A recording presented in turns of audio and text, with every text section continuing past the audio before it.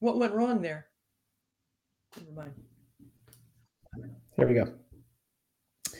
Hey, everybody. My name is Yuri Kruman, and I'm the host of Commander-in-Chief Podcast. Now, as you guys know, if you've been listening for the last few months, we do a lot of conversations with tech CEOs, people running very large businesses, etc. Now, there's a tendency to go into kind of rah-rah-rah or some kind of crazy pivots, but we don't always think about, well, frankly, the management side of things, right? And management is not always something that's left for advanced courses at MIT or what have you, right? It's often something that is sitting on the nose, and we're looking out in the world trying to figure out, my God, this is so complicated. How do we run meetings better? All sorts of things like that. So today we're going to have a little bit different kind of conversation. We're going to talk about a little bit more about the dynamics of business, and not just dynamics in the sense of, I don't know, fundraising or creating an MVP, all that kind of stuff. We're going to talk about something a lot more fundamental. This is not just for business, this is for life in general. So today I'm super, super excited to have on our show Anne Latham, who is the Queen of Clarity, no less. Anne, welcome. Please tell us about your work. Thank you. You're here. Yeah, my newest book is called The Power of Clarity, and it's how to unleash the true potential of workplace productivity, confidence, and empowerment. And it came out fairly recently, and I'm really excited about it. Beautiful. So, okay, clarity. Let's, even before we go into that, I want to hear more about, how did you get here? I mean, it's not every day someone comes and says, "Hey, I'm the Queen of Clarity." So, okay, before we talk about what is clarity and how does that work and how does that appear in business, what is disclarity, et cetera. There's a lot here, but I would love to get your story, just your human story. How did you get here? Sure. Yeah, I probably had some natural clarity. I was one of 5 siblings, and I was always straightening out my brothers who were older and bigger than I was, but nonetheless needed some straightening out. And was growing up, I was a math major. Problem solving was what I liked to do. I got into the corporate world. I was a software engineer. I climbed my way up through product management and not product management, product development and managing people, and then got into running all kinds of, sort of switching from my problem solving technical abilities to applying that to people and solving people related problems. And so that's when I got into running cross-functional, cross-divisional teams to solve complex problems. And that was really fun. It was nice because it got me, when you work on a software product, it's one little thing. It's, it can be sold a million times, but it's one thing. And when you start working with people, you can have a much broader impact on the corporation and on how things are working on a daily basis for everybody. And then at one point, I decided that I wanted to try independent consulting, and I talked to my boss, my former bosses, my peers, my coworkers, and I asked them, what is it that I do extremely well that is most unusual? And they all came back to me with really thoughtful, wonderful responses, and it all pointed to that I create clarity. I take in large quantities of information and I cut to the chase. I find the kernel, I find the essence, I get everybody on board to, focusing on one thing at a time and moving things quickly forward. And it was wonderful to hear. It really created my value proposition, and the URL Uncommon Clarity was available. So I was off and running, started my business. And interestingly enough, I mean, initially, no one buys clarity because it's too vague. There's no urgency around it. Everyone knows it's a good thing. We need more of it, but you don't run off and buy clarity. So my consulting started completely with bringing my skills, my ability to create clarity, to strategic planning, to making teams more effective, to solving process improvement problems.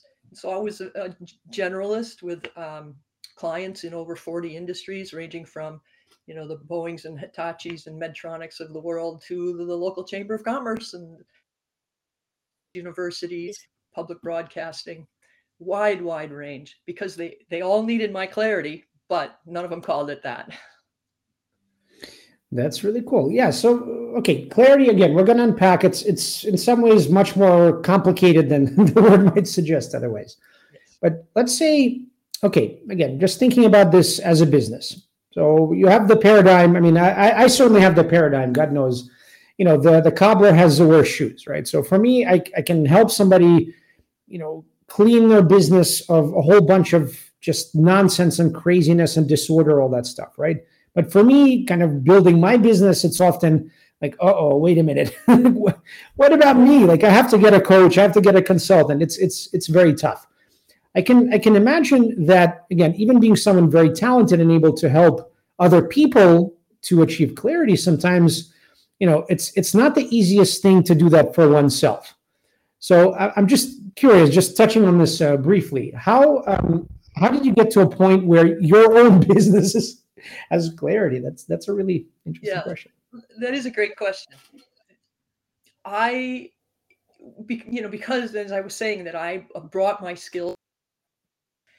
At the same time, I was doing a lot of writing, and I would write a lot of articles. I wrote for Forbes.com, and in the writing, I was usually talking about clarity and how to create clarity, and gradually made the transition to writing the book, The Power of Clarity. And it's all about, how do I do what I do? How did I do the things that I brought? What was the value I brought to my corporate left and to my clients? So do these things. I mean, this is, I do all the things I teach in this book is the stuff I do. It's how I accomplish what I do, but when I create clarity. So it's how to create the clarity that you need to read and more effective. So yeah, there are times when I can't see everything as clearly around my own business as I would like. I think that's especially true when it comes to marketing, when you're trying to your value, your book to other people, to step back and see the big picture enough so that you can express that well. I think that's always a struggle for any individual. Yeah, it's funny. I'm mentioning this more or less as a joke in a light manner, but my whole kind of, I guess, company and book and all of that, be your own commander in chief, right? And the joke is that my wife is generalissima bellissima. She runs things in a very tight way. So there's room to walk between the raindrops, that sort of thing. Yeah. Anyway, so let's go a little bit deeper. Okay, so you have this moniker, which is, again, pretty serious, Queen of Clarity. You have a book, The Power of Clarity. What is clarity? Let's really get into that meat. What is clarity, first of all? That's a wonderful question, because people don't know. That's the most wonderful thing, is that the word clarity itself is unclear. Clarity is like, we're talk about, like, we're just not quite clear enough. It's a little confusing. We need to be a little clearer. It's like there's this little point called clarity, and we're just always a little bit away from where we need to be. And the reality is that we think about it more on a spectrum. We need to think about, being what I call, uncommon clarity, really clear on one end, and in disclarity, totally unclear on the other end. And the first chapter of my book is called We Aren't as Clear as We Think We Are, and it's costly. And it's filled with examples to try to help people see that they think they're clearer than they really are. And we aren't. And if you look at the examples in the book, I'm on my spectrum from uncommon clarity to disclarity. Believe me, most of our time, we're down closer to the disclarity end of the spectrum. So there's huge room for. So that's why title of my book, I talk about three things that seem so disparate: productivity, confidence, and empowerment. But you can gain all of those from greater. Now, you asked what's my definition? To me, clarity is knowing exactly what you're trying to accomplish, how you're going to get there, with whom, and with the ability to focus so that you can move things forward. Yeah. So, of course, just for context, I think a lot of our listeners are in entrepreneurial mode, right? And there's a bit of this almost self-fulfilling prophecy. Well, it's just me, or it's a small team. Yes, it's constant chaos, and like, leave me alone with your processes, and that's later when we raise money. So I think in a way we're having a conversation that can be very painful. And I'm speaking for myself just as well, right? I mean, I'm more of that kind of artist, entrepreneur, kind of like, yeah, okay. Like, I'm curious about the intellectual parts of this, and let me overcomplicate it. Clarity will come. Clarity is it's a reward. So I think it's very important sometimes to look at that. Again, that's one side of things. The opposite side of things is, of course, saying, okay, you know what? Maybe I'm a corporate leader, and you know what? I want perfect clarity so I can make perfect decisions. And of course, we know that doesn't exist. So, the goal, we're starting to talk a little bit more granularly. So one thing that you mentioned, I believe in chapter 1, this idea of strategic clarity. So a lot of people say, okay, well, we'll bring a consultant. We'll understand the market. We'll understand the ecosystem. We'll look at the existing tools. We'll understand how our product fits in that market. What's better about it, right? And we're starting to kind of dig down. And okay, maybe that's great, right? We have strategic clarity, what you call, right? But going much further down, I really like this phrase. I think you said we need clarity at all altitudes, right? So not just the 30,000 foot view.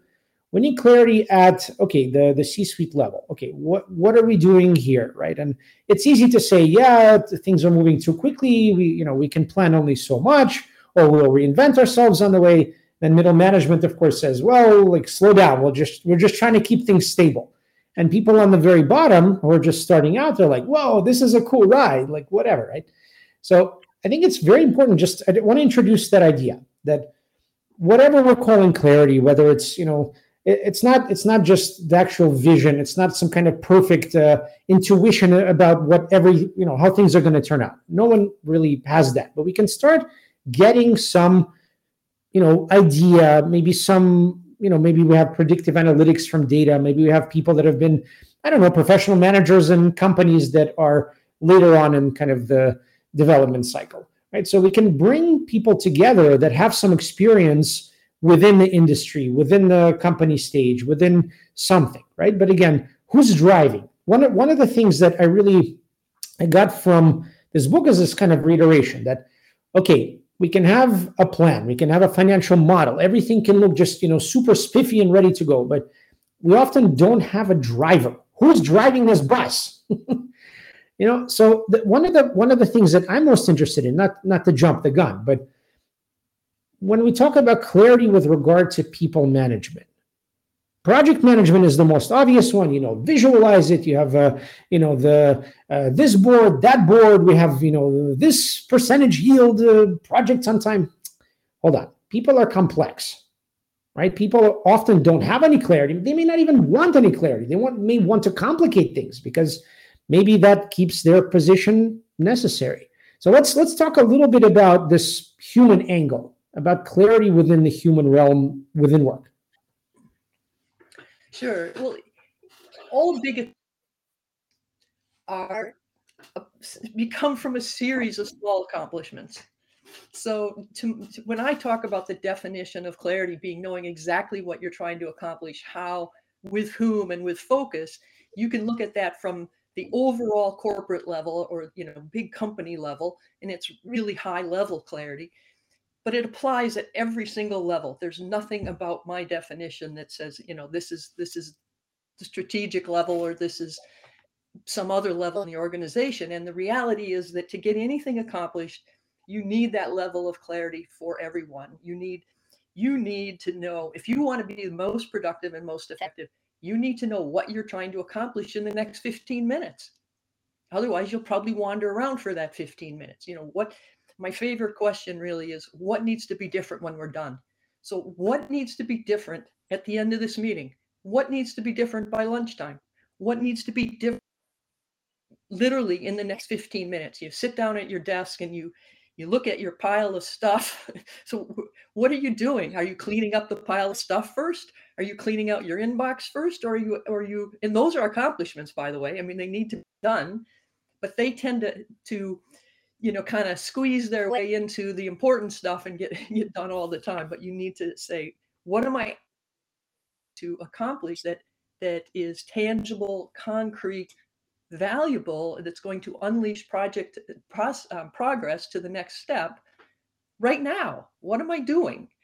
And so I think it's important and to be sure that people understand that they need to create that kind of clarity. People need to understand how to create their own clarity. And that's part of why I've written this book, because it's not just for the high level CEOs and all to establish clarity for the organization. And it's not just for managers to tell their people what to do. Everybody needs to know how to create what I call clarity in the moment so that you accomplish things and get things done. So I'm thinking about this again. I'm putting on my head of HR hat, and I'm thinking, okay, very high level, right? This is not something that is often maybe talked about in HR, frankly, anywhere. But let's say, okay, so I'm within the organization, and we're in agreement that clarity is a good thing. Maybe we haven't defined it 100%, but okay, we know that on a high level, philosophy-wise, that okay, if we bring light to what's going on, right? If we circulate information, if we treat people like adults, if we have a goal of making sure everyone understands why they're here, for what, how it's serving them in their career. Let's say, again, we're trying to align all the incentives within the organization. Very tough, very rarely done, but okay, we're trying our best. And here we are, again, we can think of clarity as something that, okay, is from the top down, meaning, okay, share your strategic plan. Make sure that, project management is visual. Make sure that, you're building in public. Make sure that, your standards for selection, let's say for promotion or higher pay, are transparent, right? So transparency, a lot of this kind of thing is better transparency, better communication. It sounds great, right? I mean, like on a gut level, of course, come on. It's like, but in practice, of course, it's not always like that, right? There's a joke among consultants, right, that if you're not solving the problem, there's a lot of money to be made in continuing to prolong it, right? So you don't have to be a consultant to understand that a lot of people in an organization, maybe you call them free riders, you call them something else, have a real stake in continuing the confusion, or keeping that kind of status quo where things are not clear, or they're opaque, or people don't know the, let's say, levels of pay or what have you, or career pathways. So I'm thinking, okay, clarity, it's this hallowed principle. We can talk about organizational things, what we can do. Again, we can circulate information, we can create transparency, we can try to make the conditions, the same or as equal as possible for everyone. Then I take the other tack and I say, okay, well, there's also personal responsibility. So if I'm the head of HR, I'm getting a lot of, especially younger employees, right, coming into the organization. They don't have a lot of, if any, experience with, face-to-face contact, water cooler conversations, office politics, very little, right? So they didn't really learn a lot of practical day-to-day things in college or even in grad school. And, I'm, let's say, as a head of HR, now having to train them in a whole bunch of different subjects within learning and development. And I'm sitting here, okay, I understand what it means to sit in the C-suite. Clarity is this kind of, it's almost like if you have it, you almost have the most prized thing in business, because business is this constant, whirlwind, and it's very fast, and clarity is very hard to come by. So I'm thinking, okay, I'll do my part. Again, if I'm trying to build a business in the right way, I'm trying to create that virtuous cycle of transparency, and information that's circulating. I also want to empower not just those younger employees, but everyone in the organization. Yes, I treat them like adults, but I want to empower them to have clarity for themselves. Mm-hmm. So that's kind of the top-down approach plus the bottom-up approach. So I'm really curious. Again, we can talk about the value of clarity in business, but I'm really interested in that angle. Where do these two things meet? Again, from your experience, I mean, if you want to share your case studies or stories or what have you, I'd love to hear from you how, when these things really work, when you've created, let's say, virtuous cycles, both from the top down and from the bottom up, what does that look like? Because it's very rare. Right. Okay. So let me back up a little bit. If you look at all of the process improvement that has taken place over the last several decades, and it's been huge. Lean and Six Sigma, and our Mhm. customer satisfaction is so high because quality is, customers expect almost complete perfection, and they get it more often than not. And our assembly lines, our factory floors, any really has incredible production uptimes of upward of 99%.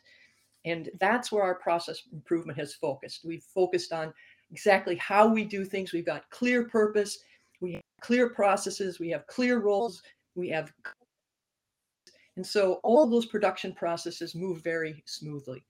But all of those production processes are moving physical objects. They're moving things like, raw materials and parts and orders and order forms and things like that. And that's where we've put all this attention. And as you move away from the production line, now you're people whose jobs it is to move cognitive objects. They have to move decisions and ideas and plans and strategies. They're moving physical things that you can see, that you can line up on the factory floor and say, okay, move that box next. We're moving ideas in people's minds. But all of our attention has been to those physical objects, not the cognitive objects. So, for instance, decision making is probably the most common and the most important skill of any of what I call these cognitive workers, whose job it is to move ideas and decisions and plans. Decision making is king. And yet, if you Mhm. ask a room full of people, how do you make decisions? What process do you follow? You will get more answers than there are people in the room. People aren't sure how they make their own decisions, and they'll try to dream it up for you, but the response will be different. And so here we are with the most common, the most probably for any business, and we don't have a shared method or a shared vocabulary for doing it. And I don't care whether you're talking at the C-suite level or the average. So if we can't even have a shared conversation and a shared process for making decisions, no wonder we have meetings that go on forever. No wonder we have decisions that go around in circles. So to me, it's that creating clarity comes down to really addressing the processes of the cognitive zone so that people can be efficient and effective just like they are dealing with physical objects. So for instance, you asked leading up to this question, you asked, about 100 questions, and that's that Sorry, I tend to do that. if we want to be clear, we need to ask our questions one at a time. Let me just give an example. I was sitting in an executive team meeting where I was waiting for my turn because I was going to talk to them about a project to do with them, and some urgent issue had come up that I needed to deal with first. So they just asked me to wait, and while I was in the meeting, but they needed to talk about this urgent issue.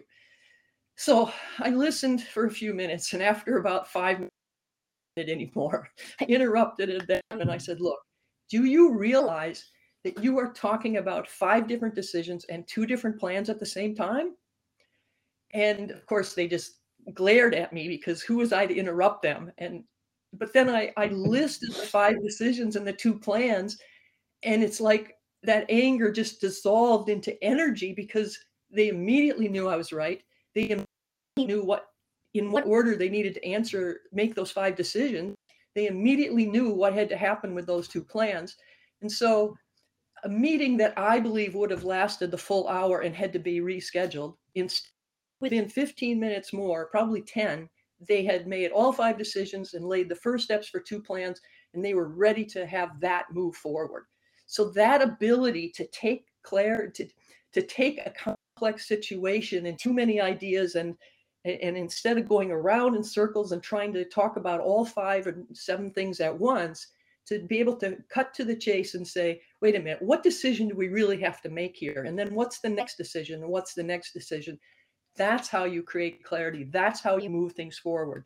So I don't care whether you're talking about the person sitting alone at their desk or someone at the highest level in the company.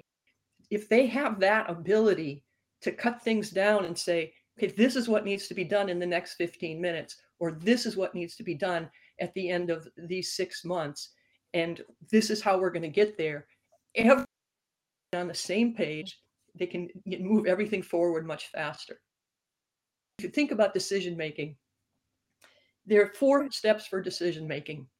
And typically, not only are we talking about decisions all at the same time, but we're usually muddling those 4 steps together. The most common thing people do when they're talking about decisions is leap to alternatives. Well, we could do this, we could do this, we could do that. And they argue about which alternative would be the one that they should take. And they skip the other steps. But in there, people are also throwing out ideas related to the first 2 steps that have been skipped. So for instance, suppose you tell your friends you're going to buy a car. You want to get a new car. And your friends will start diving in right away and making suggestions about, oh, you should get an electric car, or you should get a sports car, or you should get a truck. And everyone's got ideas, and they're giving you those ideas. And most of those are alternatives. They're things that one of the choices you might make. Occasionally, someone will throw in a comment that's related to a prior step in decision making, and that's what are the criteria that you're going to use for making your selection. Like, what are you going to use this car for? Which car are you going to get rid of? Does mileage matter? How much space do you need? All the kinds of questions that would guide your. But so here you are having a conversation where some people are throwing out questions and some people are throwing out suggestions. And this is how we make decisions. And it's muddled, it's slow, it's frustrating, it makes meetings last forever. So the kind of clarity I'm talking about gets everybody on the same page. When you make a decision, first you agree on what decision are we actually making here? Are we making a decision as to whether to buy a car, or are we making a decision of what to use the car for, or are we making a decision about what to buy? And if you have that sense of shared process with a shared vocabulary, you can get everyone one step at a time making progress. And again, I don't care if it's every employee from top to bottom in the company can play the same game, can know how to participate, and that maximizes everyone's ability to contribute. Yeah, of course. It's when I hear what you're saying, I think of a certain architecture. That's just the way my mind works. So for me, I'm thinking, okay, on an individual level, there's a certain sense of, okay, I want to achieve a sense of flow, right? I want to have information. I want to make sure I understand what is this, how does this work? I know my contribution to it, and I know how this helps me move forward. The sense of progress is maybe the most important thing. So flow, I mean, that's a whole other subject, but essentially, if, let's say, the goal of, personal development, right, is to achieve a sense of, to achieve a state of flow as often as possible so that, you can do, let's say, your life's best work and accomplish whatever your goals are. So clarity, in a way, on a personal level, is just saying, okay, I understand who I am, I understand where I'm going, I understand how this particular moment in time, this project, this job, this relationship, whatever fits into that trajectory. Now I can also understand, with the help of maybe each visualization, it's circulating information, I'm part of a group that's doing a certain task or project or what have you. We understand each of our roles, we understand our contribution, we understand how we work together well, how information flows, how that fits into the bigger picture of the team and the company. And from there, we can kind of have this mutual elevation almost, because now we have alignment on the personal level to the bigger mission, team level as well. And we have some idea. Again, the means are a different question, but the direction is clear. It's like the dipole moments are aligned. Now let's go, and we all understand that we are hopefully correctly incentivized, right? So that there aren't people in the middle kind of blocking things. So I want to move a little bit away from flow, because again, that's a very different subject which we can spend hours on. I want to focus on why. So we talked about why, some of the reasons why we need clarity, right? So it's, again, personal, team, mission, and the business outcomes almost are a side effect of that. I want to try to understand a little bit. So yes, on this kind of gut level, right? Both a gut level and a mind level, we're like, of course we want clarity, but it's actually not. It's not like that. One of the things that I really stood out to me from your book we're not wired for clarity, right? We have all sorts of cognitive biases run haywire, right? For whatever reason, it ended up that the largest chapter in my book is about cognitive biases. What are they and how to battle them? So, if you look at a sample of intelligent people in any organization, any context, they're often eating themselves alive with imposter syndrome and all manner of other things. So maybe we can talk a little bit about, okay, how does the brain work to sabotage our perhaps goal or quest, for clarity? What does that look like in practice? Why is this so hard? Maybe it shouldn't be so hard, right? Yeah, well, everything's harder than it should be because we aren't wired for clarity. So if clarity means knowing exactly what you're trying to accomplish and how you're going to get there, to me, what's key here is specificity. We have to be specific about where we're going and how we're going to get there. And by the way, I define process differently than most people. People often define process as a series of activities, a series of steps. And to me, that be busyness. So to me, processes is intermediate outcomes that lead to your final outcome. And so those outcomes need to be equally specific so that you are accomplishing something tangible, concrete each step of the way. So if you look at how we're wired as human beings, we are wired to get started. Man, we dive in and we just start doing. We don't often stop to say, okay, what needs to be different when I'm done? And then what will be different right after that? Next thing that must be different to lead up to where we're going. We don't stop to plan. Everyone knows that. We dive in and get started. So there's one problem. Another problem is that we're too eager to help. We like to help each other. So we start throwing out ideas. A perfect example is, suppose you're in a meeting and it's your turn. You're doing the round robin thing, and you're at the point where you say, well, this is where I am, this is what I've done so far, and this is what I'm going to do next. And you ask, am I on the right track? And what you really want is a yes or no. That's all you want.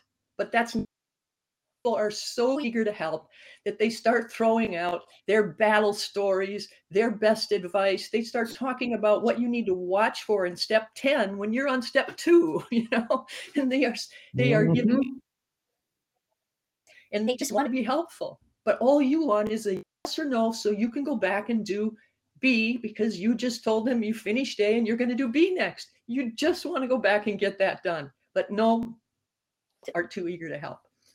A third, we like to talk. So we get into meetings, and if someone doesn't get very specific about what needs to be different next, we talk.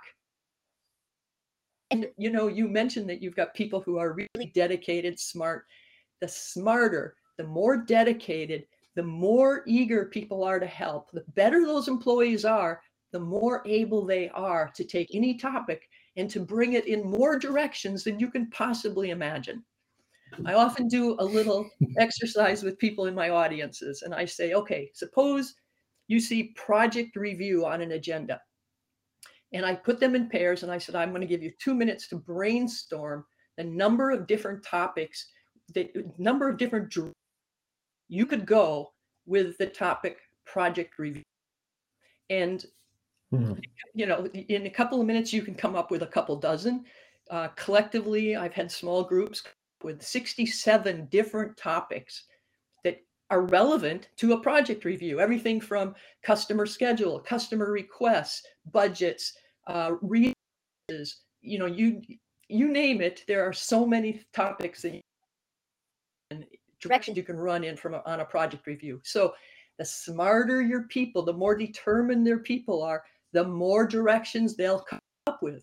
Oh, we should talk about the risks of this, and what if this happens, and end up with this incredible array of well, you end up with all these people actually in a meeting trying to go multiple directions at the same time, which is just totally inefficient and really hard to corral and get back and determine anything concrete. Another problem we have is that we don't value process clarity. We don't think in terms of process much. We'd rather it's related to diving in. But, Yeah. you buy something and it comes with direction. who reads the directions? Here's this nice process created for you for how to assemble this thing you bought. And most people will start disassembling instead of reading the directions. We're just not too keen on process. And as I mentioned before, we don't have a shared method for making decisions. The decision is a process, but we don't even think in terms of process when we're thinking in terms. We just get in the room together and talk. That's our process. And we hope we come up with something, which is wishful thinking, frankly. There are a lot of ways, and I've got a whole chapter on this, but we're just not wired to say, wait a minute, what specifically do we need and how do we get there? And it's that specificity that's so critical. For some reason, we just talk in generalizations. And even when you were saying, well, what if you've got everyone aligned, they know their roles, they know what they're trying to do, they know how they fit in. Usually those are in very general ways. Those are general roles, are general objectives. They don't tell me what I need to do by lunchtime. They don't tell me what to do when Joe, who usually helps me with this task, is away abroad, on a project. They don't tell me, so there's the requirement that we understand individually what is it we need to create that level of clarity so we can move something forward now and again and again throughout the day. Very interesting. So I know that a lot of your work from before, and you've touched on this quite a bit in the book, in this book as well. It's about meetings and how they're broken, right? And it's I'm reading this and I'm thinking, my God, okay, I give a lot of guidance. Okay, maybe run meetings more smoothly. I just had to do this. Like, wow, I guess I'm not giving such great advice after all. It doesn't really work to have.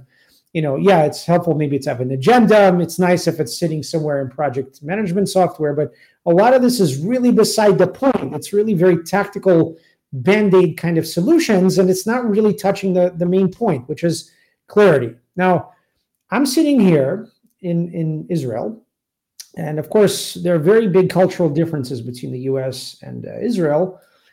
One of them, just something that jumps out at you when, let's say, you first move here, you come to visit, Israelis are very direct, very, very direct. It's like, just get to the point. Like, what is it? Like, Bekitzer means like short, like, let's go. In French, my wife is French, it's bref, like briefly, let's go. Like, get to the point.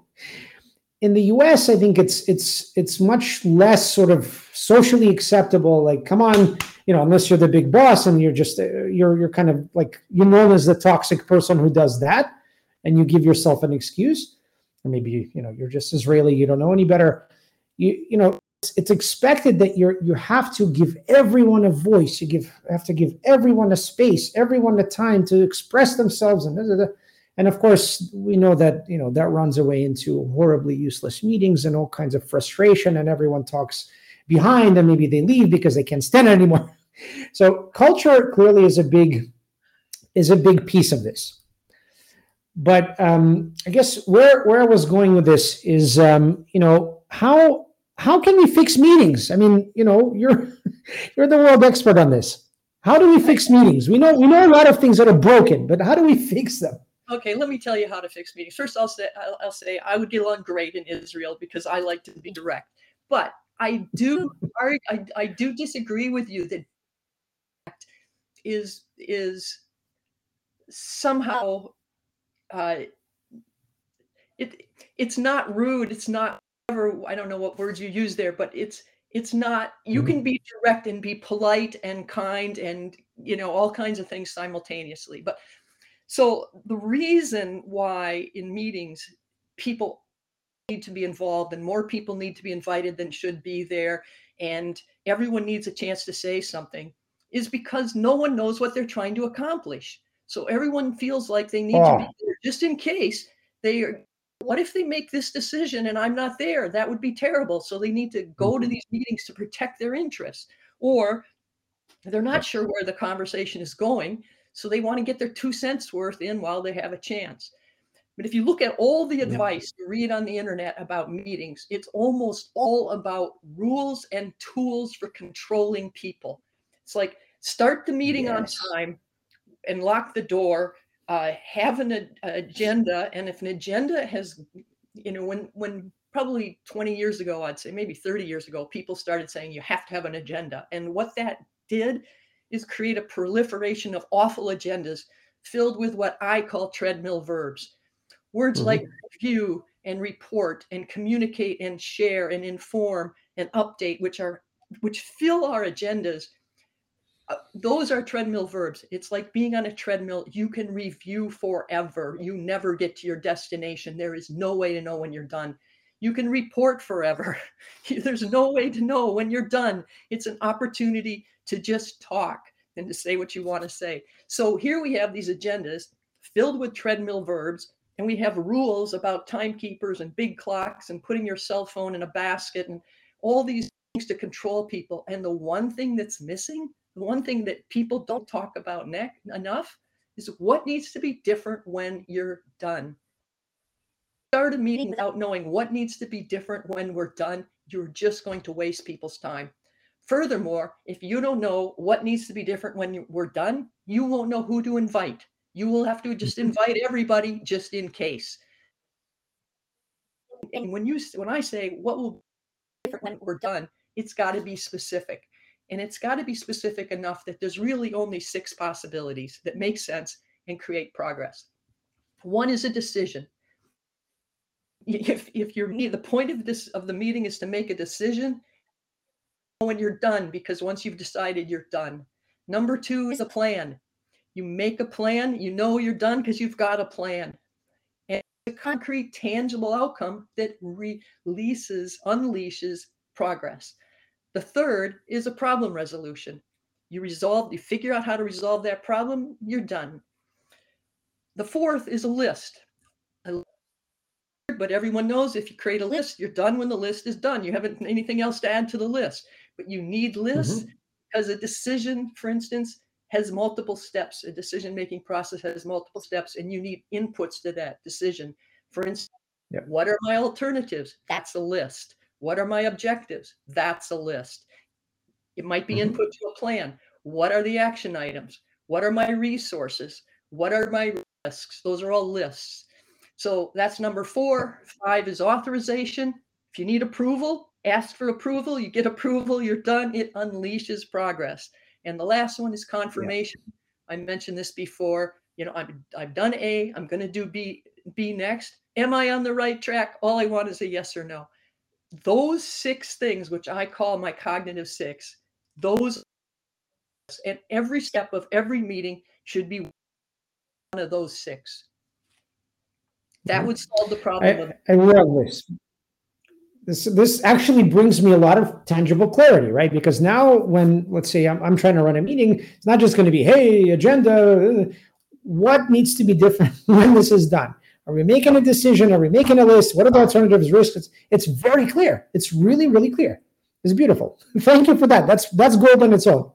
Yep. I like a story that you mentioned in the book, which I thought was it's kind of like that's almost half of the corporate experience in a way. You mentioned this VP that told, I guess, his director, look into this, right? So the director, who's she was just recently hired, maybe she wanted to make an impression, what have you, and she just ran with it. 3-week project, whole team of 5, and drew everything up, and then presented it. And the VP was like, really? The implication was like, we just kind of want to make this go away. So for me, I was like, the kind of diagramming of what's going on here, right? The VP didn't give any clear instructions, what to do, why, for what. And the director also didn't take the time to just ask simple questions. What are we trying to do? What is the decision we need to make as a result of this? So for me, this is certainly my experience, and I know I'm very far from alone, especially in large corporations. There's such a massive proportion of such situations out of the whole because nobody takes the time. And again, we talked about free riders, we talked about middle management being too too big, all kinds of forces that are incentivized, they're motivated to keep things opaque and in place and confused because there's a lot of money to be made from it. So what you said is in the book and also just now, it's like it's bringing all these things to one place. What would you say? Meetings again, it's a huge thing. It's like such a big part of the fabric of the workplace. What are some of the other, maybe, let's see if we could have three really, really strong tips that are hiding in plain sight to gain clarity in the workplace? What might be some of the others aside from meetings? Well, one is just to eliminate treadmill verbs from your conversation. I mean, quit using words like report, review, share, communicate, inform, update. All of those are just open invitations to talk. Mm-hmm. Related to that, requests like look into this it's incredibly vague. We need to be more specific. What exactly must be different when we're done, or you are done, or I am done? Specificity is absolutely essential.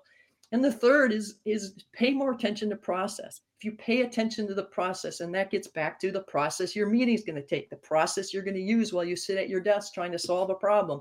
If you pay more attention to process, that makes you specific about what's next, specific about what follows after that. Yes, you might need to regroup because as you move through something, it changes. But too often we dive into things without a process, without that level of specificity on either the outcome or the intermediate outcomes. And so we're wandering. We're on a fishing expedition. We're just things will fall into place. So get rid of treadmill verbs, be more specific, and pay more attention to process. And the implications, the ramifications of those three things are, you would be astounded. Yeah, it's interesting that sometimes in life the simplest things are the most difficult to implement. In this case, they're not difficult to implement, but they have the greatest impact. So I think it's a very valuable lesson for all of us, regardless of our walk of life, or we're building a business or we're corporate employees. This is great. So as part of the last part of the episode, I always like to ask every single guest. So as we mentioned before I hit record, the book Be Your Own Commander in Chief is about 4 conversations, right? It's elements of life philosophy through conversation, through language and psychology. So clearly, you're someone who's incredibly thoughtful about language and psychology because, again, clarity comes from maybe having not having those things aligned or not having the right tools of language or psychology. So I would love to ask you, feel free to share with us any kind of wisdom, any elements of your own life philosophy around any of those 4 conversations of the conversation with your body, mental models, life skills, dealing with other people, and of course, with God or the universe. And anything and everything is welcome. Right. Okay. Well, my absolute passion and mission at this point is to create clarity, because I really do believe the opportunity is enormous and that everybody can benefit. And if you just read the first chapter of the book, we're not as clear as we think we are. I think immediately you realize how much opportunity exists. And we don't see it. We're clarity blind. We don't know it. So to me, my passion is helping others create clarity. And like I said before, I use these skills myself. I use them all the time. They've gotten to me to where I am, and they're incredibly important. The other thing that's incredibly important to me is being active, being fit. And I actually moved a few years ago to live someplace where I could walk more, where I had to walk more, where everything is in walking distance, so that I'm walking all the time. I've left car culture behind.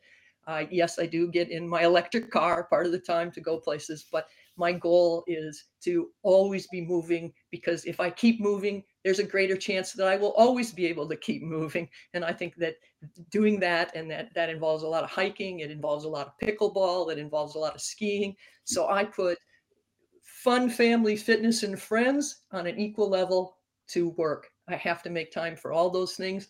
And if you think about it, fun, family, fitness, and friends can take up a lot of time, which just forces you to prevent work from expanding to fulfill all available time, which is, it does, especially if you're working for yourself. You can work 24 hours a day, 7 days a week, and that's not good for us. So I encourage everyone to read The Power of Clarity and get out there and keep moving. I have to second and third that notion. And I really have to give you a tremendous compliment. You know, there are thousands, tens of thousands of books out there that are published. You know, I see a lot of things that are verticals. It's time management. I think what I really like about this, what I try to do in my life, for whatever reason, that's my thing. I think you've hit upon something that is so foundational. It's like a texture of life. It's like, you know, you've hit upon the fabric of life, but it's not in some high level way. It's something incredibly practical. And what I like, again, that's my particular way of looking at things. You've given a certain language and a certain psychology to something that is hiding in plain sight for most people. They don't know what to call it. They don't know how to phrase it, how to frame it, how to implement it, right? It's not because it's difficult. It's because it's difficult to verbalize and cognize. And I think you've done something incredibly powerful here. And I strongly encourage everyone to read this book. I've learned a great deal. And, you know, it's not obvious for me that something like this in my life is, you know, it's hiding in plain sight, but I also have trouble sort of giving voice to it. Now I have a much better way of doing that, because now I have language that you've given me. So I want to say thank you. You've really helped me personally. And I really appreciate your wisdom, and thank you very much for coming on the show. I certainly hope we can do this again sometime. Well, thank you. And I really appreciate hearing your reactions to the book. And I do think it's important. I'm glad you agree. And it's beautiful. Thank you very much for coming in. Yes, thanks. It's a pleasure to have you. Thank you very much.